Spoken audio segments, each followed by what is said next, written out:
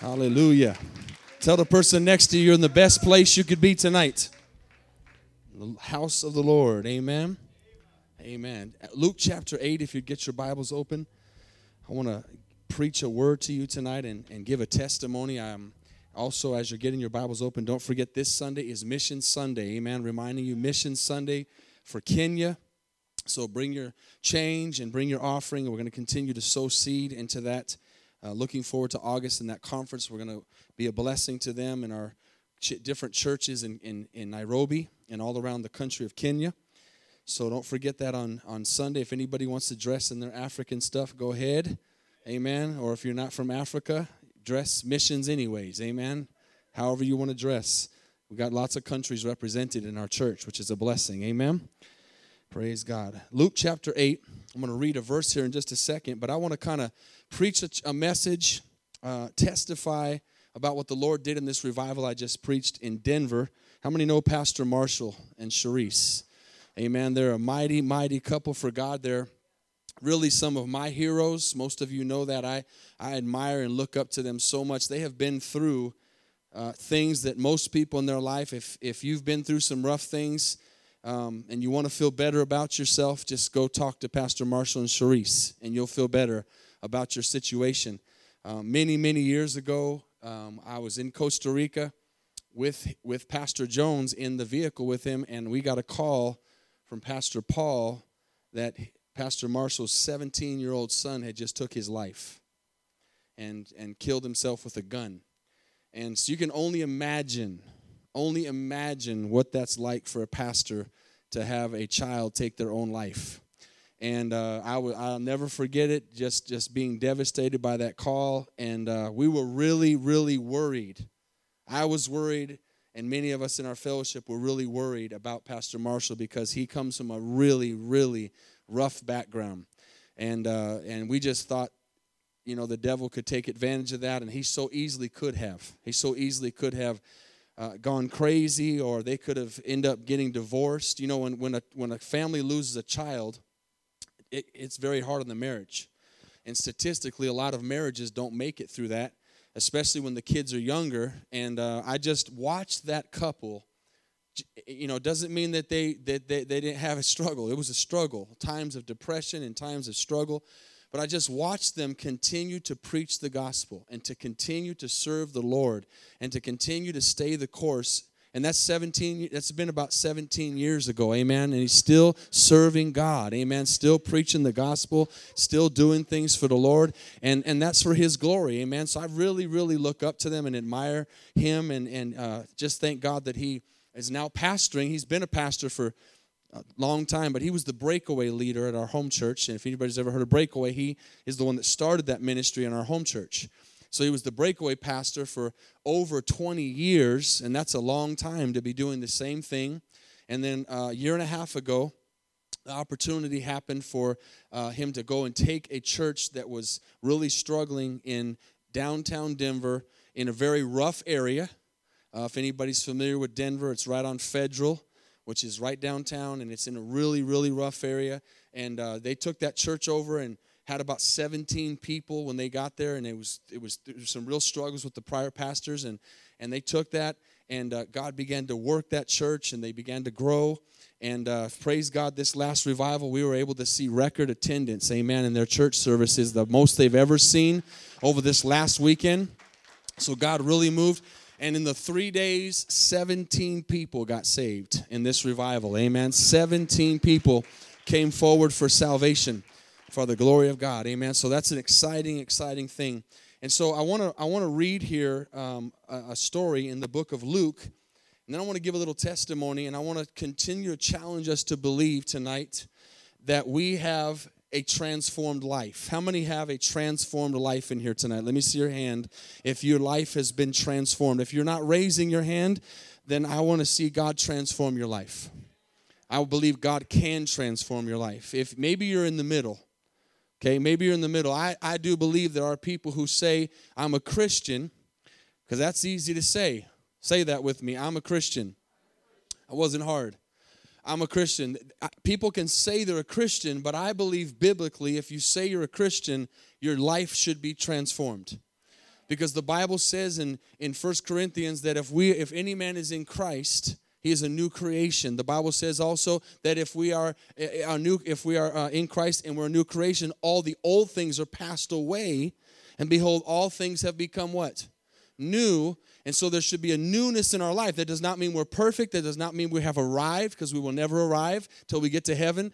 But it means there's a transformation. Amen. How many of you have ever seen a car be fixed up? Or something antique restored? We are a transformation tonight, and our lives have been transformed. And that is what the gospel's about. That's what we're supposed to be doing. We're supposed to be being transformed, and we're supposed to be transforming other people's lives. Amen? That is the gospel tonight. So let's look at Luke chapter 8, verse 26. Very familiar scripture. Many of you will know it. It says, then they sailed, Luke chapter 8, verse 26, to the country of the Gadarenes, which is opposite of Galilee. And when he stepped out on the land, there met him a certain man from the city who had demons for a long time. And he wore no clothes, nor did he live in a house, but in the tombs. And when he saw Jesus, he cried out and fell down before him, and with a loud voice said, what have I to do with you, Jesus, Son of the Most High God? I beg you, do not torment me. Now, I want to say something real quick as I continue to read. We need to recognize in our lives the power of Jesus Christ in our lives that lives in us. The Bible says if that same Spirit that raised Christ from the dead dwells in us, it will quicken our mortal bodies. Jesus Christ lives in us. How many believe that? If our life has been transformed and it's not just a head knowledge, Jesus lives inside of us. His power lives inside of us. And the Bible says, Jesus said, greater works will you do in my name. Amen. And so I want you to recognize here in this scripture that what's happening is this man is crying out to Jesus, but it is not the man that is crying out to Jesus. Sometimes you think, maybe erroneously, that the demons of darkness have a hold on you and they're greater than Jesus in your life, or you can't help yourself, or you can't control yourself, or you can't fix the problem in your life. I want you to know that Jesus Christ in your life is recognized by the demons of darkness. Because as he's walking up to this man, it is not him in his mind that is recognizing Jesus. It is the demons inside of him that says, Jesus Christ, the Son of the Most High God. Did y'all read that with me? He says, he cried out and fell down before him, and with a loud voice, verse 28, said, what have I to do with you, Jesus, Son of the Most High God? I beg you, watch this, do not torment me. That's how you know it's the devil speaking, because Jesus did not come to torment people. He came to torment the spirits of darkness. And so he says these words, and the demons, and we'll see here in a second, you might say, how can demons be speaking as one? There were so many demons in this man that he had one name called Legion. The Bible says a legion of demons is 2,000 demons. That's a lot of demons. And this man was oppressed. This man was not in his right mind, the Bible says. This man was lost. And he was so lost, here in the States, I always say this, we have dignified lost people. Dignified drug addicts and dignified, where you can hold down a job and be an alcoholic, or hold down a job and be a drug addict. And then sometimes then they get to the streets or whatever. But this man, he wasn't holding a job, and he wasn't living in a house. He was living in the cemetery. And most of the time was naked and not clothed. And he was basically so tormented by the devil that he was like an animal, basically. Now let's read on in verse 29. For he had commanded the unclean spirit to come out of the man, for it often seized him, and he was kept under guard, bound with chains and shackles. And he broke the bonds and was driven by the demon into the wilderness. Church, he is so bound by demons that they have to send him out to the cemetery and bind him with chains. I won't go into this whole story, but some of you heard me told that that's not the direction I want to go tonight. But I have seen a man, and God used me, praise God, to lead a man to the Lord, that when they got him and they found him, his name was Rudy in Costa Rica, and they arrested him. It was a man I visited in prison for 2 years. Every Thursday, he got saved miraculously, praise God. But when they arrested that man, it took an entire SWAT team to get him, and when they went into the room to arrest him, he was so dangerous to society that his family and people around him had him. He was chained to the bed. I mean, this is real stuff. He was a menace to society. I mean, they shut the entire block down to arrest this man. And so I've seen that with my own eyes. I've looked in the eyes of that person as he was in prison before he knew Jesus. And some of you have heard me tell that story. That's not for tonight. But I want you to understand that that demon power is real, but greater is he that is in us than that demon power that's in the world. Can you say that with me tonight? Greater is he that is in us than that demon power that is in the world. Now you heard it again. I want you to say it one more time with me. Greater is he that is in us than that demon power that's in the world. Do you believe that? We must believe that. We have to be a church that understands the power of God. And so this man is bound in chains and shackles and would break the bonds, verse 29, and was driven out. Now, verse 30, Jesus comes to him and says, "What is your name?" Now, I want you to understand something. He's not asking this man's regular name. He knows his name. He also knows the other name. We know anything Jesus asks is not because he doesn't know it. But he's not asking this man's regular name. He is speaking to the demonic forces and asking the name. And watch what he says. He says, "Legion," because many demons had entered him. So, again, just to reiterate, he is not talking to this man. Okay, you have to understand that. I want you to understand that in your life. Maybe your own personal life. I'm not saying you have demons tonight, but there's demon oppression. You can be oppressed by demons and not be filled with demons. You can have demonic spirits around your life, and they can be oppressing you. But he is not speaking to this man. He is speaking to the spirit. Maybe when you are dealing with something in your life or somebody, you need to understand you're not dealing with a person, not to justify what they're doing, but you're dealing with a demonic spirit. You're dealing with a force of darkness that has overtaken a person's life. Watch this. Think about this. As we looked at transformed life tonight, when we got saved and gave Christ our life, what happened to us? We were overtaken by Christ. Our mind, our body, our thoughts, our actions was overtaken by Jesus. It's no longer I that live, Paul said, but Christ who lives in me. And so it's the opposite when a man or woman does not have Christ in their life and they open the door, just like we open the door for Jesus to come in and be Lord of our life. People open the door for the devil to come into their lives, and demons run their life, and they do things for them, and they speak for them. So Jesus is speaking to the spirit. If you want to see a change in your life tonight, start learning to speak to the spirit and not the person. Did you catch that? Don't speak to the person, speak to the spirit. So, example, you're praying for somebody who's sick. And that person, let's say that person has cancer. Why would I pray and say, "Oh Lord, touch Susie tonight, touch her body"? Why don't I speak to the spirit that's in her body that's making her sick? Father, I speak to the spirit of cancer. That's why it's important that we know the spirits, recognize the spirits. The Bible tells us that. And we need to pray more definition prayers. Now, I'm going to go through this quick because I could take weeks on this. Let's move forward. So he says, "What's your name?" He says, "Legion." And verse 31, they begged him that he would not command them to go out into the abyss. And then a herd of many swine was feeding them on the mountain. So they begged him that he would permit them to enter them, and he permitted them, meaning the demons have to find a place to go. When they get cast out of somebody, those demons have to go somewhere. So they have to go find a place, so he permitted them to go in the pigs. How many know that would cause a major problem to the person who owned those pigs? Then the demons went out of the man, entered the swine, and the herd ran violently down the steep place into the lake and drowned. And watch this, those who fed them saw what had happened and fled and told it to the city and in the country. So God took a real bad thing for that businessman and turned them into evangelists. Amen? How many know when God heals somebody, sets somebody free, delivers somebody, that person becomes an evangelist?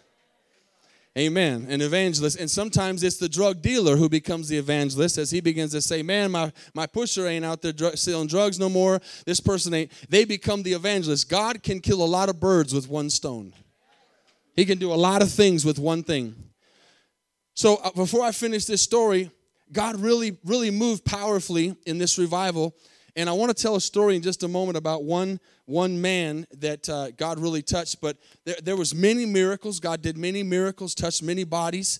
One particular woman came forward. I remember Friday or Saturday night, she came in with a mask on. Not an oxygen mask, but a mask just to cover her face. And she was an older lady. I don't know what age exactly, maybe 60s, 70s. I don't know exactly. But she was bent over, and she just could barely walk. You could tell she was in a lot of pain. Sat down in the front, listened to the message, and at the end, I don't remember what I preached that night, but we prayed for healing, and that woman came forward by faith, and we prayed for her, and God touched her, and she threw that mask off and began to jump up and down and move her arms around, and she was just totally miraculously healed of all that pain and all that suffering that she was in. She stood up straight. And then the next day she came back and she was smiling from ear to ear. Amen. She was just so happy to be out of that pain. I didn't get a chance to ask her how long she'd been in that condition, but I thank God for that. But Friday night, this is the testimony I want to tell you tonight. And I want to thank you for allowing me to go preach when God opens the doors. Although I'm thanking you without asking you, because I'm going to go whether you let me go or not. Just want to thank you for letting me go, just being cordial. Amen. I'm going to go do what God wants me to do and answer to God. Amen. Just like I came here to Denton to start this church, I answered God. So don't get mad, get glad when I go preach somewhere else, because God opens the door. Don't make me stay there too long. Okay, we move on? All right. Remember, I told you when I go preach somewhere else, it's like when someone comes here and they bless us and people get saved. So God uses me. Praise God. So I went, and on a Friday night was the first night I preached. Friday night, Saturday night, Sunday. And I got there, and whenever I go preach in a different city, I'm always praying. You know, I take some messages, I prepare, but you don't really know what you're going to face, what God wants you to speak until you get there. And so I'm praying all day. I got there real early Friday. On an early flight and praying stuff. So the service starts, we get there, and I had a message in my spirit that I was going to preach. And many times, I've told you this, many times the Lord has changed my message of what I'm going to preach. You get to that place where you just trust God, and if He changes it, you just go with it. But usually, He'll change it at least a few minutes before service. He'll give me a little bit of time to get some kind of a thought process before I get up to preach. And so I'm sitting back at the back, and Pastor Marshall's introducing me, and I've got my mind on what I'm going to preach and how I'm going to start and everything. And as he says, let's thank God for Pastor Blake, and I start coming up. As I'm walking from the back to the front, he changes my message. Like walking to the pulpit. It's a scary thing. And I was going to preach something else, and I felt led to preach a little bit of my testimony. And I don't even remember everything that I said. It was just really being led by the Holy Spirit, different things. I didn't say everything. I said a few details. But I know it was the Holy Spirit. And so I preached that message and then gave an altar call. And there was these two men that were there, and they were strong-looking men, but they looked strong, but they didn't look good, if that makes sense. They looked like they were troubled. And saw them coming forward for salvation. And they both said the sinner's prayer. And one of these men's name was Will. And he was a son, and his father's name was Bill. And so after the service, we prayed for them and everything. He really got touched. They were weeping at the altar. We went upstairs. They have a second floor. And we're selling some burritos because they're raising money for their teens to go to camp as well, which is exciting. I think they're sending 4 or 5 teenagers to camp. So they were raising some money, selling some burritos. So I went upstairs, and Pastor Manny from Cheyenne, many of you know Pastor Manny, he's the one who always says that I'm the tall and he's the short of the gospel. Amen? He's about this tall. But he's a powerful man of God. Amen. They had driven from Cheyenne to the service, Cheyenne, Wyoming. So it was an hour and a half drive to get there. So Pastor Manny came, and he brought these two men. So we went upstairs, and everybody was fellowshipping, and I thought, man, I want to catch up with Pastor Manny. So I went to go sit down by him. And I sat down by him, we began to talk, and that was the Holy Spirit as well, because I began to talk to him, but then I started talking to these two guys, and they began to share with me what God had done in that service. And the man, Will, said, Pastor, you have no idea. When you said you changed your message tonight, he said it was for me. I know without a doubt it was for me. He said, you began to say stuff that was what I needed to hear. And he began to say that I've been a meth addict for many, many years. And I've been delivered tonight fully, 100%. He said, I stopped for the last time 3 days ago because I knew this revival was coming, and he came, and he began to share how God touched him that night. He said, but my marriage is on the verge of divorce. See, my wife's got the divorce papers. My kids are angry at me. I'm in bad. I've lost my job. Everything's just bad. But as he's saying all that, he's smiling at the same time because he felt so good, amen, because he felt clean and he felt saved. And he's sharing this different stuff. And then his dad, I mentioned during my testimony at one point that many of you know that when I was in Costa Rica as a missionary, I was very bitter at the church. I was very angry at the church. I mean, the church in general. I was frustrated with the church, and how when I came into Victory World Outreach, I really found out that there's still a church that preaches the gospel and loves people and does outreach and all those things. And so I shared that, and he said, I wasn't listening to you until you mentioned that you were mad at the church. And then all of a sudden, I started listening to the rest of your message. That was the dad. So we got done talking to them, and everybody started leaving. And so as we were going to go downstairs, I really felt led to pray for this man again. And I just said, can I pray for you that you'll never touch drugs again, that you'll never go back to this again, that you'll never struggle with this again. He said, yeah, we were at the door, kind of like just almost about ready to leave. And so me and Pastor Marshall were there, and it's been a long time since this has happened. I went to pray for him, and I hadn't even put my hand on his head yet, and it was like a lightning bolt hit him. And he didn't fall, he fell. Does that make sense? Somehow in church we seem to fall backwards like that. He went down like a lightning bolt hit him, just to the ground. And he was out for like 10 minutes. But as he went to the ground, he began to cry like a baby, and he began to speak in tongues. He just began to speak in tongues and speak in tongues and speak in tongues as he's laying on the ground, hands up in the air, crying all over the place. And like I said, he couldn't move. We just let him there, and it seemed like probably 10 minutes. And then when he got up, he already looked better when we were talking upstairs, but now he just looked like a brand new man. You could just tell something had happened. Amen. In his life, something miraculous happened. So we said goodbye. I said, man, you stick with Pastor Manny. Help him stay in church. And I gave him a whole bunch of instructions just how to stay in with God like I do everybody here. Amen. Stay in church. Get in church. Be faithful. So night ended. And the next night, we came back for the Saturday night revival. And the church service starts, and there's more people there. You know, it was building. People were coming more that night. And I look at the door, and here comes this man, Will, again from Cheyenne, Wyoming, an hour and a half away, each way, okay, each direction. That's 3 hours after the service, right? Hour and a half before, hour and a half after. He comes in, but Saturday night, he comes in with his wife and his 2 kids.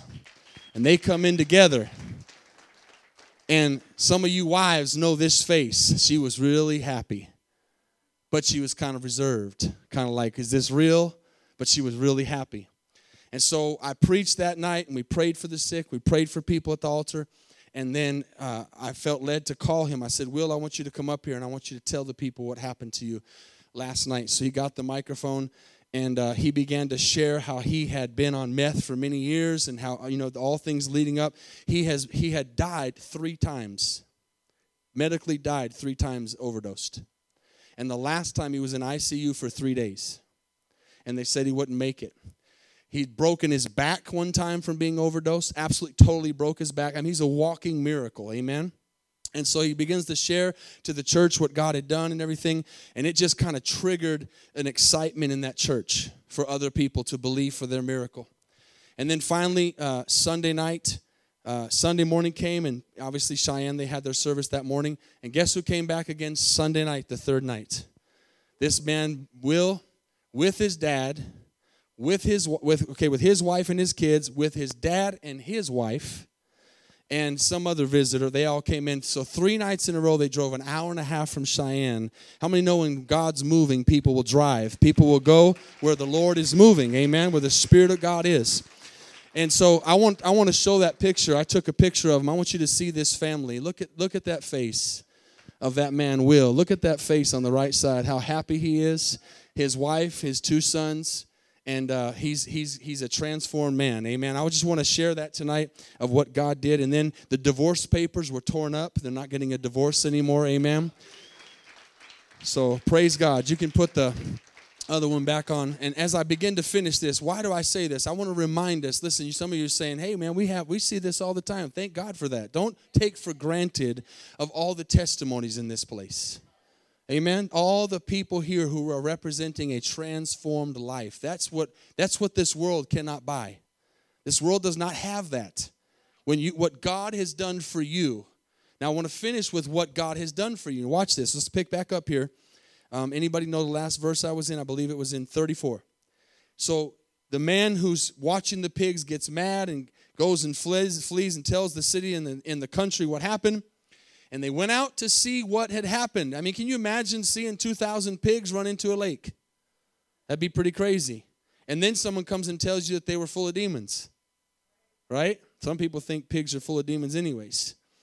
And found the man watch this, verse 35, found the man who from the demons had what? Departed. Sitting at the feet of Jesus, clothed and in his right mind. That's why I said from the very beginning, he was not talking to that man. He was talking to the demons, the spirits. He was not in his right mind. Those demons were recognizing him. And then it says, and here's the funny thing, and they were afraid. I think our society is more used to seeing the person strung out on drugs or panhandling at the street corner or full of alcohol than to see him set free.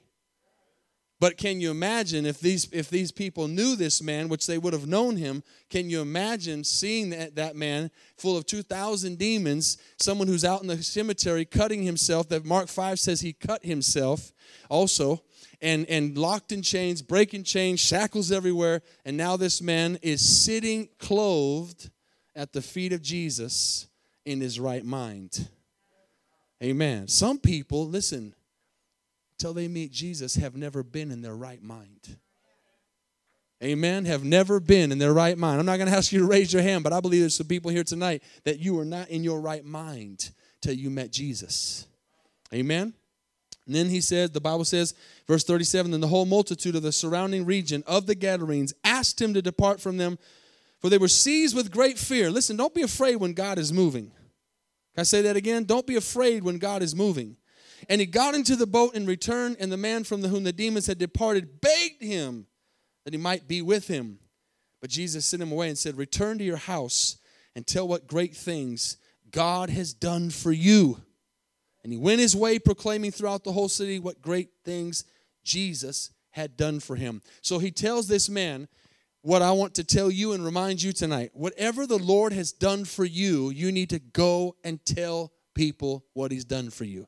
You need to go and share with the world, this is what the Lord has done for me.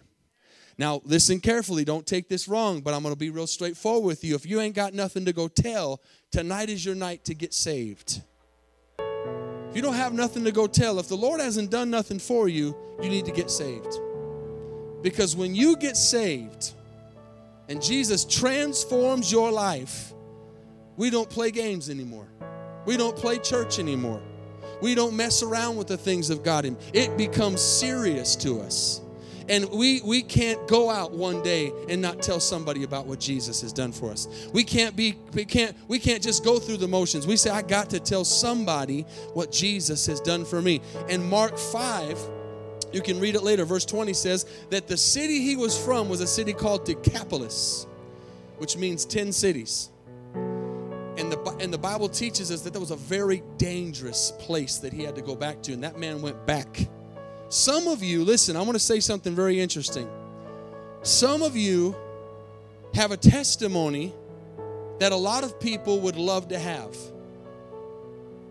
Okay? Meaning, and this is the interesting way to say this, because I'm very careful on this. I still believe with all my heart the best testimony is the person who's never drank, never touched drugs, never touched a cigarette, saved themselves to marriage, lived that kind of life. That's the best. Don't ever try to change that. Ever. That's still the best testimony, because that's the hardest one. That's the hardest one. That's the real one. If you're in here this morning or tonight and that's your testimony, don't be like, oh man, I ain't got a testimony. That's an amazing testimony. But then some of you have had some rough past, some rough lives. And I think, man, if I had that testimony, I would be telling so many people about that. I think of some of your testimonies. How do you not open your mouth more? Amen. You have been saved by such grace. God has done such a miracle in your life. You should be shouting it from the rooftops. You should be saying, look, this is what I used to be, and this is what I am now. This is where I used to go. This is where I go now. This is what I used to do. This is what I do now. Don't be embarrassed of it. Be excited about it, because it's what Jesus set you free from. Amen. The miracle of a transformed life. Bow your heads, please. Close your eyes. Nobody talking. Nobody looking around, praying. Intercessors, pray tonight. I want to believe tonight for God to touch some people. I believe that for every service, that God would touch people, that nobody would leave this place the way they came in, that they would leave transformed, that they would leave touched in their physical bodies, that their minds would be arrested by the Holy Spirit, that any demonic forces of darkness in your life would flee tonight, that you'd be set free and delivered and changed like that man you saw in that picture. God's got an ordination for you tonight. He's got a date with you tonight. He's called you into this place to fix whatever needs to be fixed, to heal whatever needs to be healed, to deliver you from whatever you need to be delivered from. Maybe it's fear. Maybe it's doubt. Maybe it's insecurity. Maybe it's unforgiveness. Maybe you've got a physical ailment in your body tonight that you need healing from. Let God touch you tonight. Let Him touch you tonight. Father, I pray as we're praying tonight that every spirit of darkness would be contained right now. That every spirit of the enemy would be destroyed right now. Every work of the devil is destroyed right now in Jesus' name, Father. I take authority right now over every force of darkness. I take authority over every spirit of witchcraft. I take authority over every spirit of darkness, every spirit of pain, every spirit of anger, every spirit of unforgiveness. I pray healing tonight, Father, in this place. I pray for miraculous change in our hearts. Pray for addictions to be broken, Jesus. Lord, I pray that no spirit tonight can control anybody any longer. No spirit can oppress anybody in this place any longer. Father, it is not by our might, it is not by our power, but it's by your Spirit, says the Lord God of hosts. As your heads are bowed and eyes are closed all over this place tonight, how many could say, Pastor, I am not saved, I am not born again, I've never given Jesus Christ my life, and tonight I want to give it to Him. I want to surrender to Him right now. Say, that's me. Just put your hand up and put it right back down. I am not saved. Remember me right now as we pray. I don't know Jesus. I don't know the Lord as my Lord and Savior. Tonight maybe you're here and you know the Lord, but you're saying, man, I feel like there's some things in my